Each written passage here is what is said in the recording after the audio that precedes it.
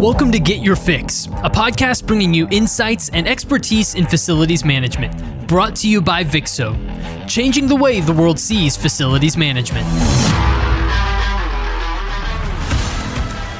Hello, everyone. Welcome to another episode of Get Your Fix, a Vixo podcast. I'm your host, Daniel Litwin, the voice of B2B.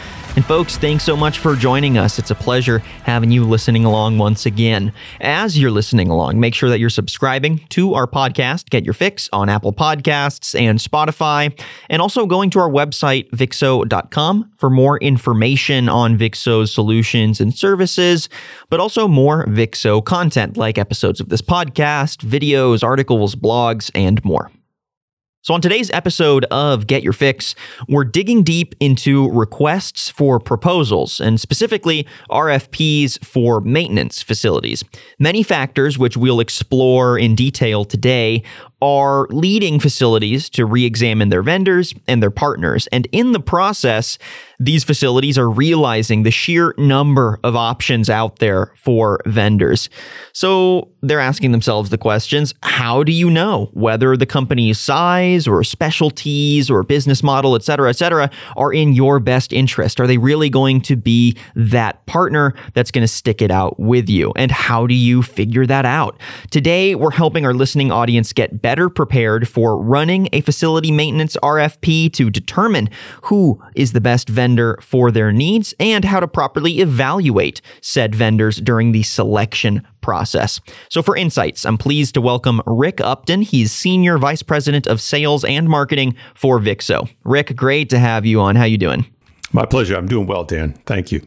Yeah, great. I'm really looking forward to unpacking your thoughts here. I think there's a lot of really timely and also kind of long-term insights that we're going to be breaking down. So pleased to have you on, and let's go ahead and jump in. Happy to. So I think we need to start by understanding why we're even having this conversation in the first place. So, facilities look for maintenance help for a lot of reasons. Some more recent that we can tie to COVID, some that are more expected and procedural that facilities have been dealing with for decades. And I think it's important to define these so that we can better understand the potential solution. So if you don't mind, could you break down for us first some of the more recent, especially if we tie it to COVID, context for why we're seeing a lot of facilities need some maintenance help? Well, clearly this has been a very dynamic couple of months and doesn't show any signs of slowing down because of the market pressures that many of our customers are facing, not only with COVID, but the other effects that COVID is driving. So when you look at the marketplace today and the changes that are going on, both from the retail and restaurant landscape, companies are having to make some tough decisions in terms of how they remain competitive or how do they position themselves better when hopefully the marketplace opens back up and things return to some semblance of normality. So clearly, one of the areas that they're under tremendous pressure is from costs, both from the operating expenses at those locations, but also from a headquarters spend. How effectively are they managing their costs when staffing and the people required to support all of those remote locations? So many of them are looking for cost savings and for best practices and how they can better leverage a headquarters spend in managing all of their facilities. That's one of the primary reasons that we see customers going out to market today, is both the pressure at the location level, but also on their headquarters spend. Now, how long do you imagine these more recent COVID motivators for finding facilities help will remain in the long term? Do you think these will sort of smooth over and we'll see new, fresh motivators down the line? Or do you think some of this is going to remain and going to be a consistent issue now moving forward for all facilities? Well, clearly, we're going to see a spike in activity as retailers and restaurateurs reopen their facilities to try and look for those efficiencies. But this is a process that effectively never goes away. In fact, many companies are under obligation or requirements to go out to marketplace every 3 to 5 years to retest the marketplace. They want to make sure that they have the best providers, but more importantly, that they're paying market prices on maintaining their facilities. And they want to test that market and benchmark against what their current provider is delivering from both a day-to-day cost per service as well as their innovation in bringing new cost solutions. In addition to that, there's consistent innovation going on regarding technology on not only how to execute repair and maintenance and capital projects, but also how to manage them, project manage them, as well as looking at the information systems to monitor those changes to the marketplace. So they want to make sure that they're current in the marketplace and leveraging all the latest tools out there. That just never goes away. But clearly, coming out of COVID, you're going to have a lot of folks who want to, in essence, reset their normal and then continue to test the marketplace as suppliers are able to survive or not survive going into this post-COVID period. Okay, so we broke down the more current and timely context. Now, I know there are plenty of other more long-term, expected sort of reasons for why facilities need maintenance help. Everything from mergers and acquisitions to performance issues or process changes. Can you break some of those down and how they end up putting these facilities in a situation where they need extra maintenance help? Yeah, sure. Great question. So obviously, there's the normal exploration for better efficiencies and cost.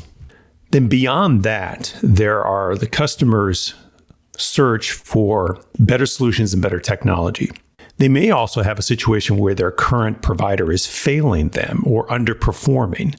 There's many cases where a provider will enter into a new service agreement and invest heavily against an upfront new contract and then start to look for efficiencies. And sometimes that can reflect in underperforming or a failing of some of the key performance indicators that they are delivering to the customer. There also may be a situation where the customer is dealing with a trade which really isn't their core competency, or it's a trade that's very critical to their success. They may have a current solution which may be done through internal resources, and they're having to make a make versus buy scenario that they can no longer staff the right personnel or expertise to continue to self-perform those services. And they want to test the market to see if can they get the kind of service levels that they would like versus the overhead and costs, whether it's W-2 employees and benefits, in order to continue to operate. We're seeing a lot of that in the marketplace today. Retailers and restaurateurs who have been self-performing on some of these services who are now testing the marketplace to see if they can outsource. And obviously, more on the upside, post-COVID, it's going to be a very aggressive marketplace with some people failing and others looking to thrive and take market share. So you may have a situation where a customer is looking to scale faster to take advantage of that growth opportunity through mergers and acquisition. They may buy a competitor and have then inherit a repair and maintenance solution, which isn't consistent with where they have been successful in the past. And they want to go back out to marketplace to see if there's a better solution. In all of this is sort of a base understanding that facilities are wanting to outsource a lot of their maintenance programs or find third parties to fill some of these voids. Why are you seeing this manifest in a desire for outsourcing facilities maintenance programs rather than investing in in-house programs or, trying to just bring more salaried employees on to fill those roles? Dan, I would see this falling into two factors. First is the technology that is evolving out there is at a rapid pace. If you think about the challenge of trying to staff an organization that is trying to stay current, that's a very heavy lift. They have a lot of responsibilities, many of which are firefighting on a day-to-day basis. And how aggressively or how much of their time do they invest in what's the newest, latest technology, which is providing great efficiencies out in the marketplace? It's usually a firefighting situation, and they start to fall behind from some of the latest best practices in technology. So you have to go out to marketplace to find out those companies who are dedicated to these kinds of services and what technology and services and innovations that they're using. And you want to get a piece of that in order to survive and thrive. And then obviously what I mentioned earlier is the increasing burden of overhead and costs. The cost of employees, of W-2 employees, litigation, benefits, all of that comes with having a dedicated staff of repair technicians is becoming more and more difficult to sustain. And then on top of that, as you look to backfill, say, retiring technicians, there's not a lot of folks out there who have gone to tech schools or have taken this up as a profession despite the great salary that they can garner from that. It's a very competitive pool out there. And so they're obviously either looking to take advantage of an outsourcing solution or being forced to consider it. All right. I feel like we've gotten some good context for why we're even having this conversation in the first place. Now I want to break down the RFP process a little more specifically. So a lot of times the RFP, the request for proposal, is mentioned as the core way for soliciting qualifications from contractors, in this case, maintenance contractors, to find the right vendor to partner with. Beyond this, there's also an RFI, which in a lot of ways is a solid step one that leads us neatly into a more effective RFP. So can you break down the relationship between those two and maybe why it's important to do an RFI before an RFP? And then we'll get into more specifics on how to structure an RFP. Yeah, great point. So typically, you will see a process which includes both an RFI, a request for information, plus a request for proposal, or a company may simply go out to RFP. We would strongly advocate that you start with an RFI in a much wider net in order to test the marketplace and to see who is a potential competitor out there. You may think you know who the players are, the most innovative, the most successful, but why trust that potentially dated information? You may also have some incumbents out there who have struggled recently in terms of staying current and thriving and growing. So we would strongly encourage that you go out with an RFI and test those assumptions on what the current marketplace or what you believe are the leading providers. And look at a couple of dozen different companies, someone you've never talked about. Ask your peers in the industry who they might use. Obviously, do some internet searches and see who may be new on the marketplace. And then structure that RFI questionnaire around what is innovative, what kind of growth, what's your experience, what kind of staffing do they use in order to support an organization?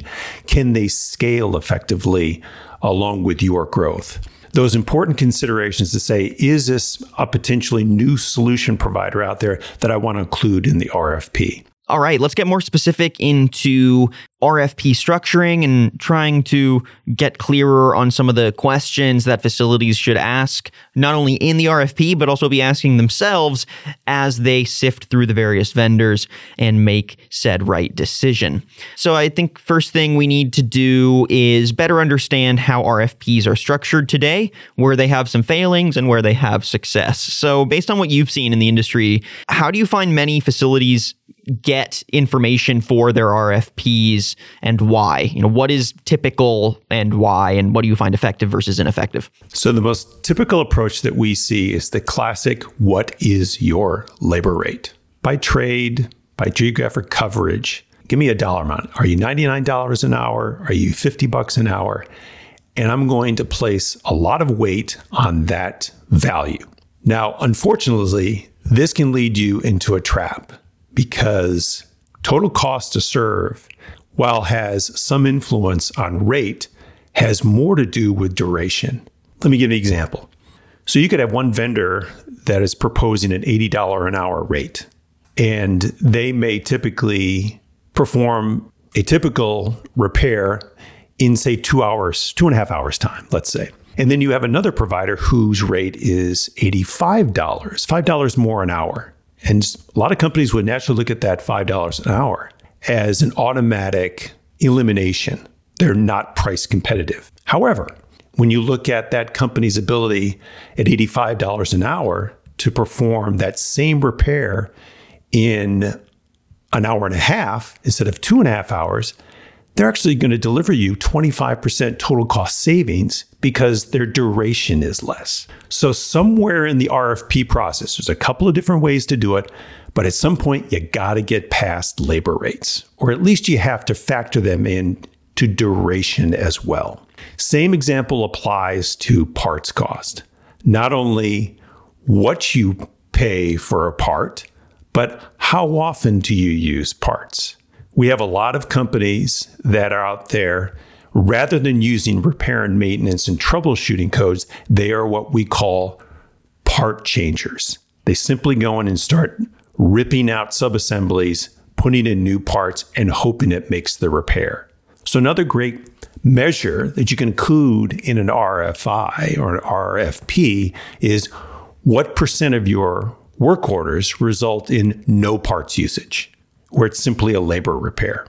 So I can't stress enough that you've got to get down below the simple questions of what is your labor rate? And there's a number of different ways to do that, one of which is to present a couple of typical repairs to a company and ask them to price it out.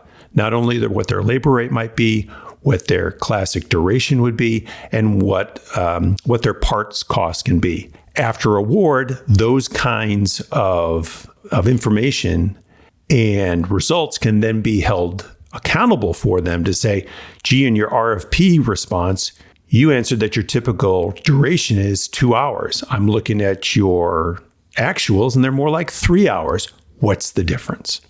So I think I beat that one up pretty well. So when you get beyond cost, then there's a whole litany of considerations that you might want to ask for some details from each one of your RFP participants. Certainly you want testimonials from similar customers. You want their ability to provide references of folks that you can exchange emails with. We typically encourage email exchange rather than phone calls. It's much more in consideration to your existing customers that they can handle it via email. But be able to ask some questions or get in touch with someone who will speak frankly about how their experience has been with that current provider. Another area is best practices. So you might simply ask them, what's their experience of implementing best practices that a current client didn't use before? What were you able to bring to the party in terms of innovation? Another consideration is some kind of quarterly business review process. Many customers want to be able to take the results of an RFP action throughout the relationship and be able to present those results higher up in their organizational structure to show the results that they have gotten from that RFP process.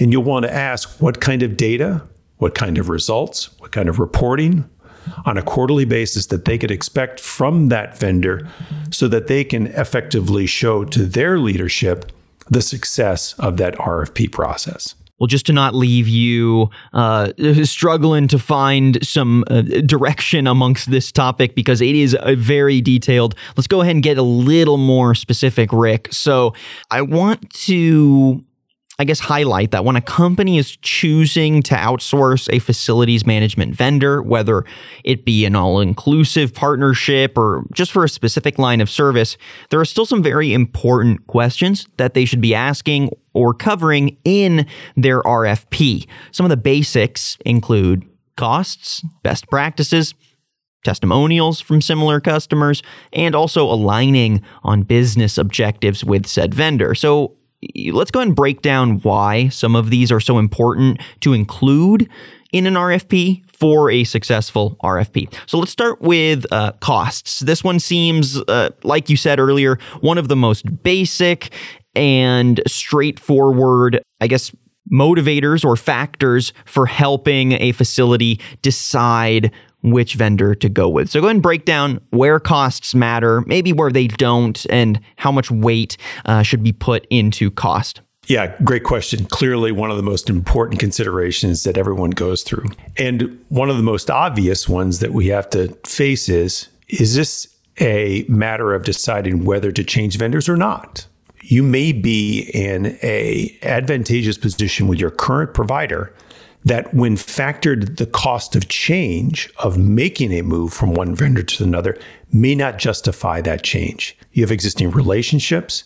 You have a rhythm with that vendor. You have a level of trust with that vendor. You've formed personal relationships. We as salespeople always talk about the attributes of what our company delivers to our customers. But many of us understand that the relationship is potentially as important on that level of trust and consistency and delivering of results than are the numbers, the ones and the zeros. So I think a client has to first understand what is their threshold of cost savings for them to make a go, no-go decision. What kind of savings must they see to justify the cost of change to make that move? But clearly, cost pressures are not going to go away. They're only going to get more intensive.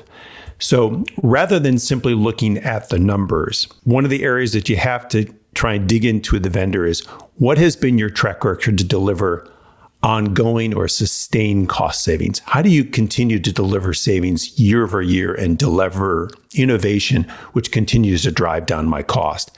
Am I riding the best horse, or am I simply going to hitch my wagon to the lowest cost provider, but also the lowest level of service? And that equation quickly is a net zero sum at after year one or two. So that's an area to be focused on. Perfect. Thanks for breaking that one down. Next one would be including some questions or covering the concept of best practices in an RFP. Obviously, I think it's critical to understand how a company views its best practices and where it places priority in service quality, customer service and otherwise before partnering with a vendor. So can you break down how best practices fit into a broader strategy for a quality partnership and why you find that important? Yeah, you bet. Clearly, one of the reasons that you want to consider outsource is you're trying and broaden the audience who are working on your behalf to try and improve performance and lower costs.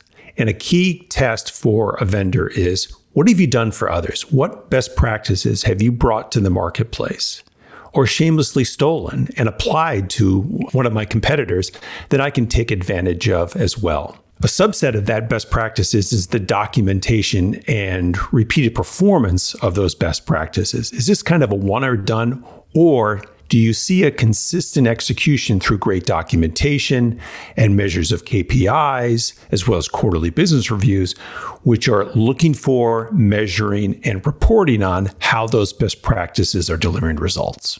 Now, I think there's only so much that a company can say about itself.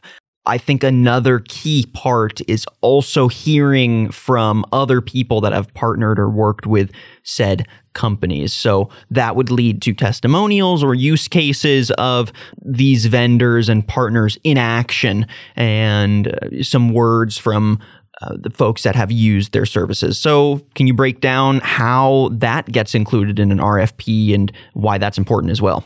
If you're not asking about references and testimonials, you're missing a huge opportunity to get the insight of how truly excellent does a vendor perform for their existing client base. Customers have a number of peers out there. In fact, many of the vendor network look at trade shows as the biggest opportunity for customers to come and evaluate their services. Whereas if you look at it from the customer's point of view, that's maybe number 2 or 3 on their list of priorities to go to a trade show. Number 1 is to network with their peers and to ask them, who do you use for HVAC or plumbing and electrical? And the second piece of it is going to some of the seminars and learning best practices of what's innovative out in the marketplace. Walking the trade show floor is a distant third for many of the customers. So I think it's important to press each one of your vendors through the RFP process to give me access to your current customers, as well as those customers who you no longer do business with. Why did you end the relationship? Was it a mutual decision? Was it a result of an RFP that you simply weren't the lowest price provider? Or were there other issues? So many times I applaud customers who are asking the question, give me references from at least 3 folks that you currently do business with. Those are a layup. We all have our favorite customers. But in addition, give me 3 customers who you no longer do business with in the past, say, 3 years, and give me access to those folks on why it didn't work out. And then finally, I think it's important to also try to discern whether or not your business objectives are aligned between you, the facility, and your potential vendor. So can you give us a little context on that as well? How do you see that being turned into questions or context that can be discerned through an RFP? And how does a set of aligned business objectives make or break a solid partnership? So when you look at ultimately the objectives of an RFP, in many ways, they're going to fall into 2 buckets. The first bucket is cost. Obviously, what can I get from an advantage of lowering my cost to operate? But the other is around expertise on what my current systems are, help me transition to new technology, or help me find the latest technology which can help leverage my total cost to operate lower, whether it is lowering the average cost of repair or increasing the mean time between failure on my equipment out there. And so you want to make sure that you're looking for vendors who can articulate what is their primary value that they're bringing to the relationship. Is it one or the other, or is it both? And how does that jive with what their customer references and testimonials are saying in terms of what value did they bring to this relationship, expertise or cost? All right, so we've set up how an RFP should be put together, some context for what will inform a quality RFP that can then lead to a better pick of vendors, right?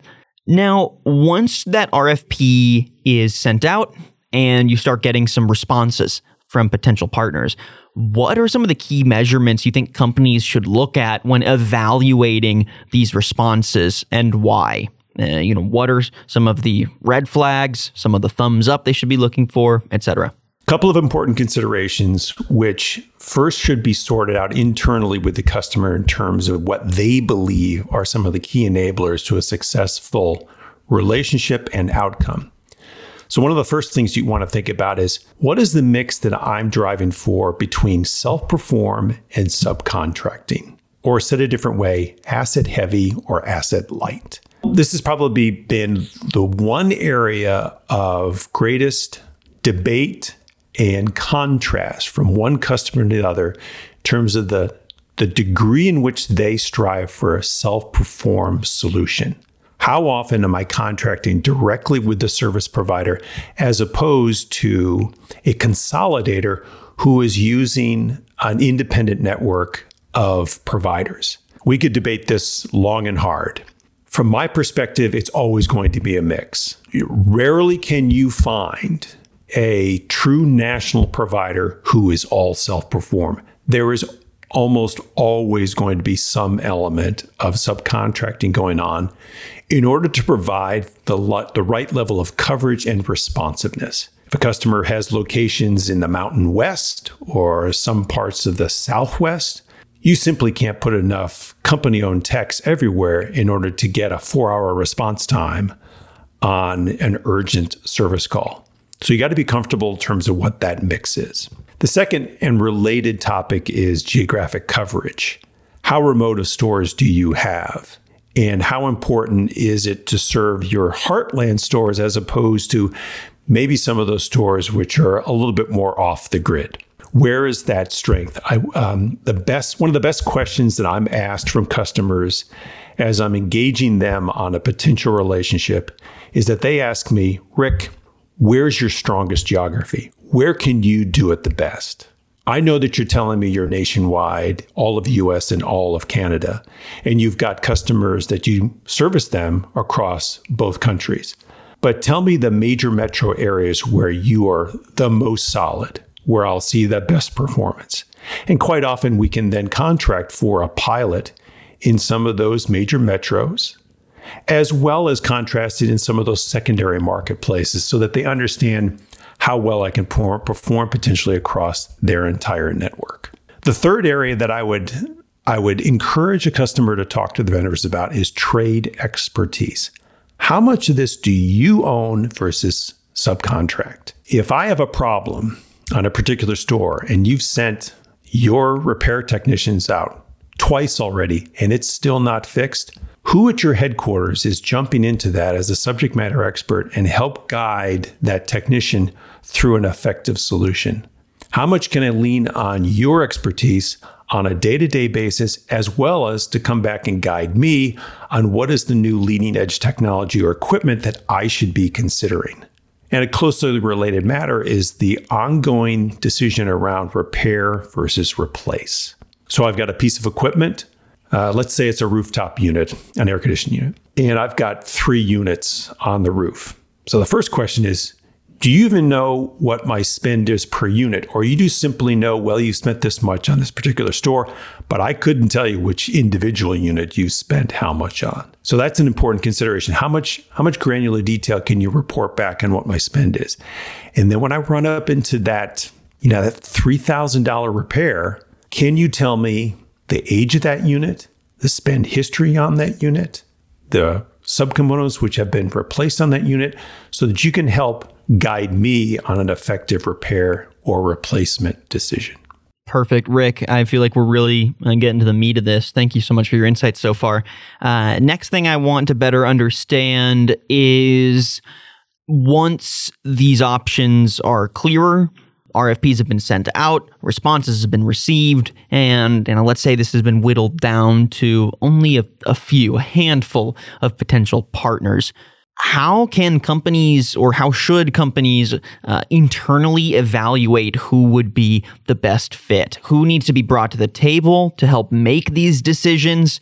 How do you maybe often see companies try to evaluate this? Where do they potentially misstep or not get enough perspective to make the right decision? Go ahead and break that down. How do you internally evaluate, and why? So you've had the best PowerPoint presentations you've seen in a long time thrown at you. Death by PowerPoint. Oh, yeah.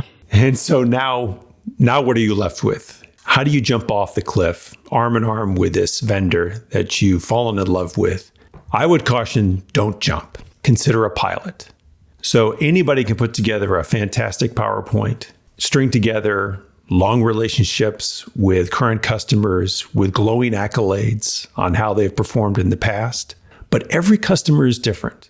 I can take one customer relationship in which over the years I've refined the communication path. I've put my best people on that customer. We've customized the coverage maps. We have refined the parts on each one of the trucks. We have this thing dialed in so tight, we are nailing it. And then a potential new customer comes along and it's different.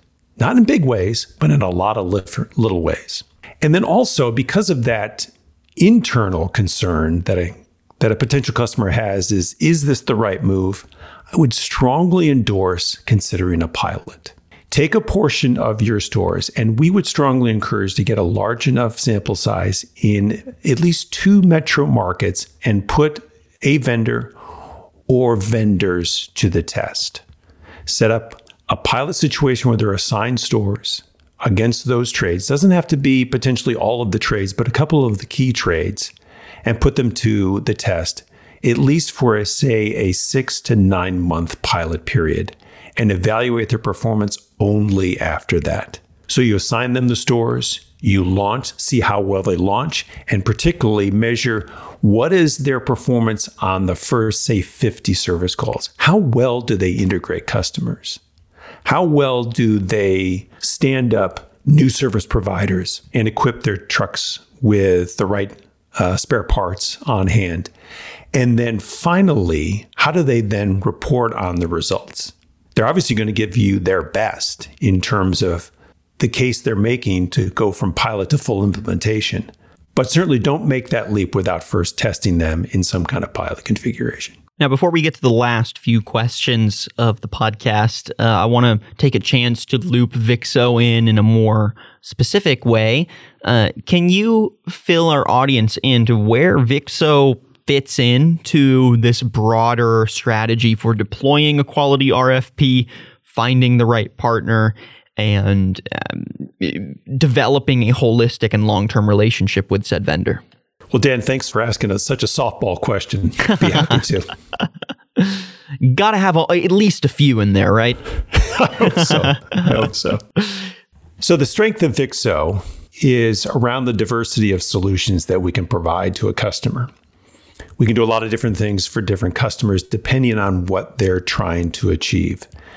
Vixo has a broad range of services covering all of the US and Canada, a wide range of trades that we can provide. And we do so on an individual trade basis or on a full integrated facility maintenance program. And then inevitably beyond the day-to-day repair and maintenance, there's always project work, which we have a dedicated separate project management team that can roll out programs, whether it be parking lot restriping or a signage change out. So there's a lot of capability that Vixo can provide, but the most important value that Vixo provides is around cost savings. We have some technology which allows us to look at a rich history of repairs and be able to refine what that duration and parts costs are so that we can deliver savings on a call-by-call basis. And this kind of technology, which is patented, we've been able to deliver savings in excess of 15% to most of our customers. Perfect. Thank you for the context. Let's go and wrap up the podcast with a few more quick questions. I would also like to, break down here with you, as providers are going through this selection process, where they often encounter the biggest or most consequential issues or hiccups. So what do you see as the biggest challenges that companies run into when going through the process of selecting a facilities management provider, and why? And maybe what some of the work that Vixo is doing to assuage said issues. Yeah, great question. There's nothing more challenging than to invest a great deal of resources and creativity into responding to an RFP only to run into a wall with the customer that they really haven't thought it out how they're going to evaluate one provider versus the next. And so we would strongly encourage during the RFI process, pick either an existing provider or a new provider that has impressed you, has great experience. This is not their first rodeo. And work through the development of a weighted scorecard for evaluating what the RFP responses will be. As I mentioned earlier, we've participated in a number of RFPs, which actually can take the input on parts costs, labor costs, durations, other fees and services, and you can effectively build an average cost of repair over a certain number of standard repairs and give you a very quantified comparison of one versus the other. And then obviously, as I referenced earlier, what are the priorities in terms of the core competencies or strengths of a new vendor that you want to see and rely upon, and weight those in, again, some kind of balanced scorecard. Secondly, I want you to think about who truly owns the decision on the RFP. Traditionally, many of them are operated by the procurement organization, sometimes with varying levels of involvement from operations or facilities. And where we have seen it be very successful is where facilities plays an active role, not only in the development, but also in the Q&A and the evaluation, as well as the receiving of the presentations of those final solutions, so that they are starting to get a feel for what the level of expertise, especially through kind of the live Q&A of the vendor, and what kind of experience and capabilities are they bringing to this relationship that you can certainly rely upon. And then finally, as I've mentioned before, is validating the performance and savings claims. Don't take the vendor's word for it. You have some peers out in the marketplace, maybe even some competitors in your segment of business that would be, I think, more than open and transparent to talk about their experience with their vendors on the value that they bring and how long of a relationship that they have had with them. Yeah, important to always have that critical eye and ear and, double and triple check things for yourself before making those partnerships, because even if intentions feel the best, business and profitability and, livelihood of workers are often on the line if these partnerships end up panning out miserably. So yeah, great advice there, Rick. Last couple questions here. There's an ongoing debate within the RFP world that seems to pendulum swing between do I partner with one single provider who has full responsibility over this relationship, or B, do I partner with 2 or 3 providers to diversify supply, or have one main provider and then a few backup providers on call?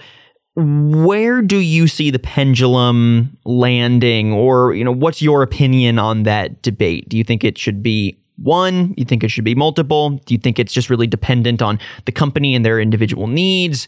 Give us your thoughts. Yeah, great question. If this is kind of a heart or a mind answer. So in my heart, I want to say, sole source it, give it to Vixo, we will take care of you. And we've got some great relationships that we do just that. However, if I rely upon my mind and my experience, my advice would be to pick 2 providers, a primary and a secondary.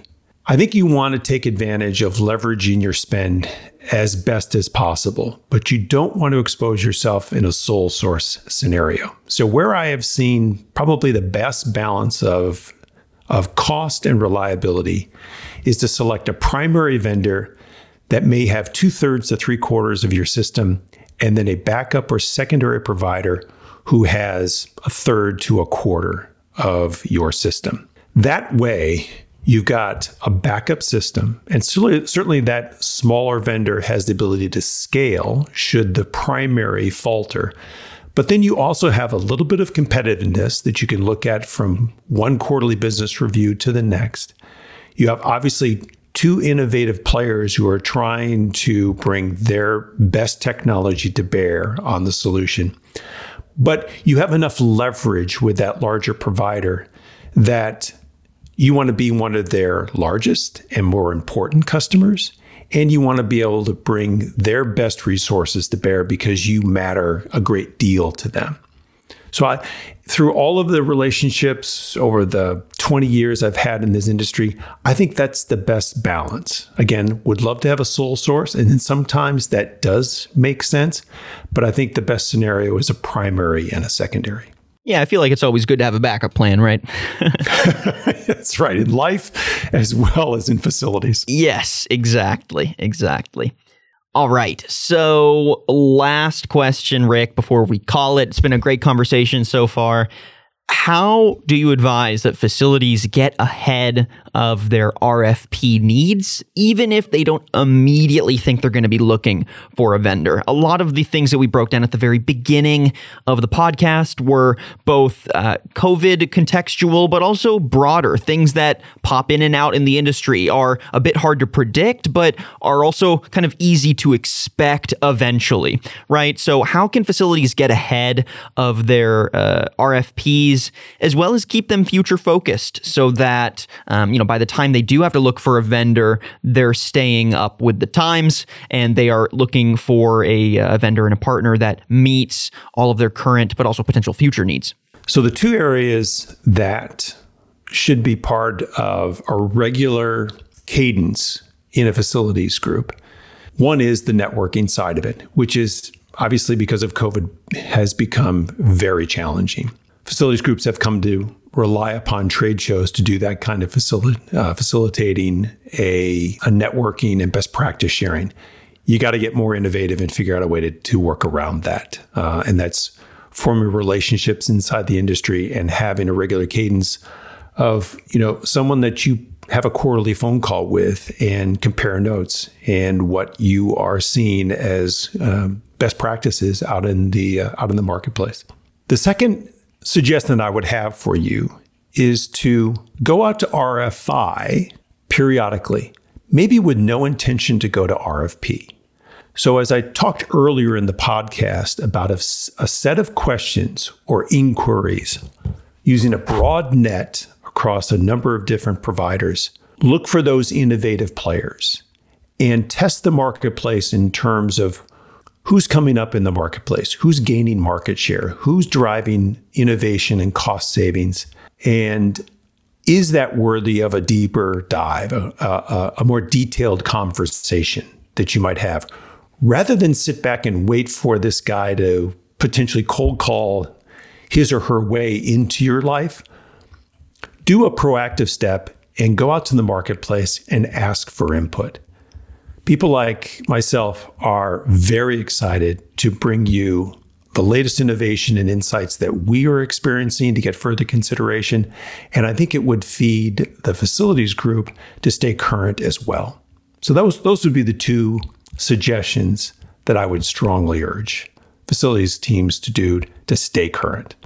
And Rick Upton, that does it for our conversation today on Get Your Fix. Thank you again for all your insights and for really coming prepared. I feel like we got a great breakdown of how to prepare for an RFP, how to launch an RFP, how to respond to said responses and really craft a strategy around it. So again, we've been chatting with Rick Upton, Senior Vice President of Sales and Marketing for Vixo. Rick, I really appreciate your time. Dan, thanks very much for the opportunity. It was exciting. I appreciate it.